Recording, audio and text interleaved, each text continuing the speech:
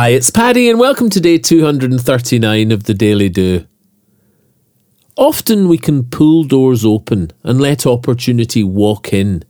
We don't always have to push for new chapters to begin. If you're optimistic, helpful, kind and know your thing, you'll attract the right opportunities just from what you're doing. In essence, this is focus on what you can do and leave the rest. To be good at what you do and with a smile will suit you best. People notice others that are comfy in their skin, who work without the need for praise, the humble excellence of doing your thing. It's this that opportunity really loves, your content over style. The substance of your actions are your best advert by a mile.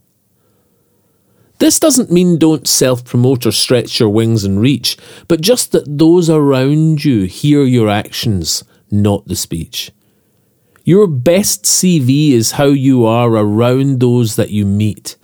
The sure foot of your focused best will land you on your feet. Who you are speaks so loudly I can't hear what you're saying. Ralph Waldo Emerson leaves very little that needs explaining. As we are is as we reap, or do as we hope's done.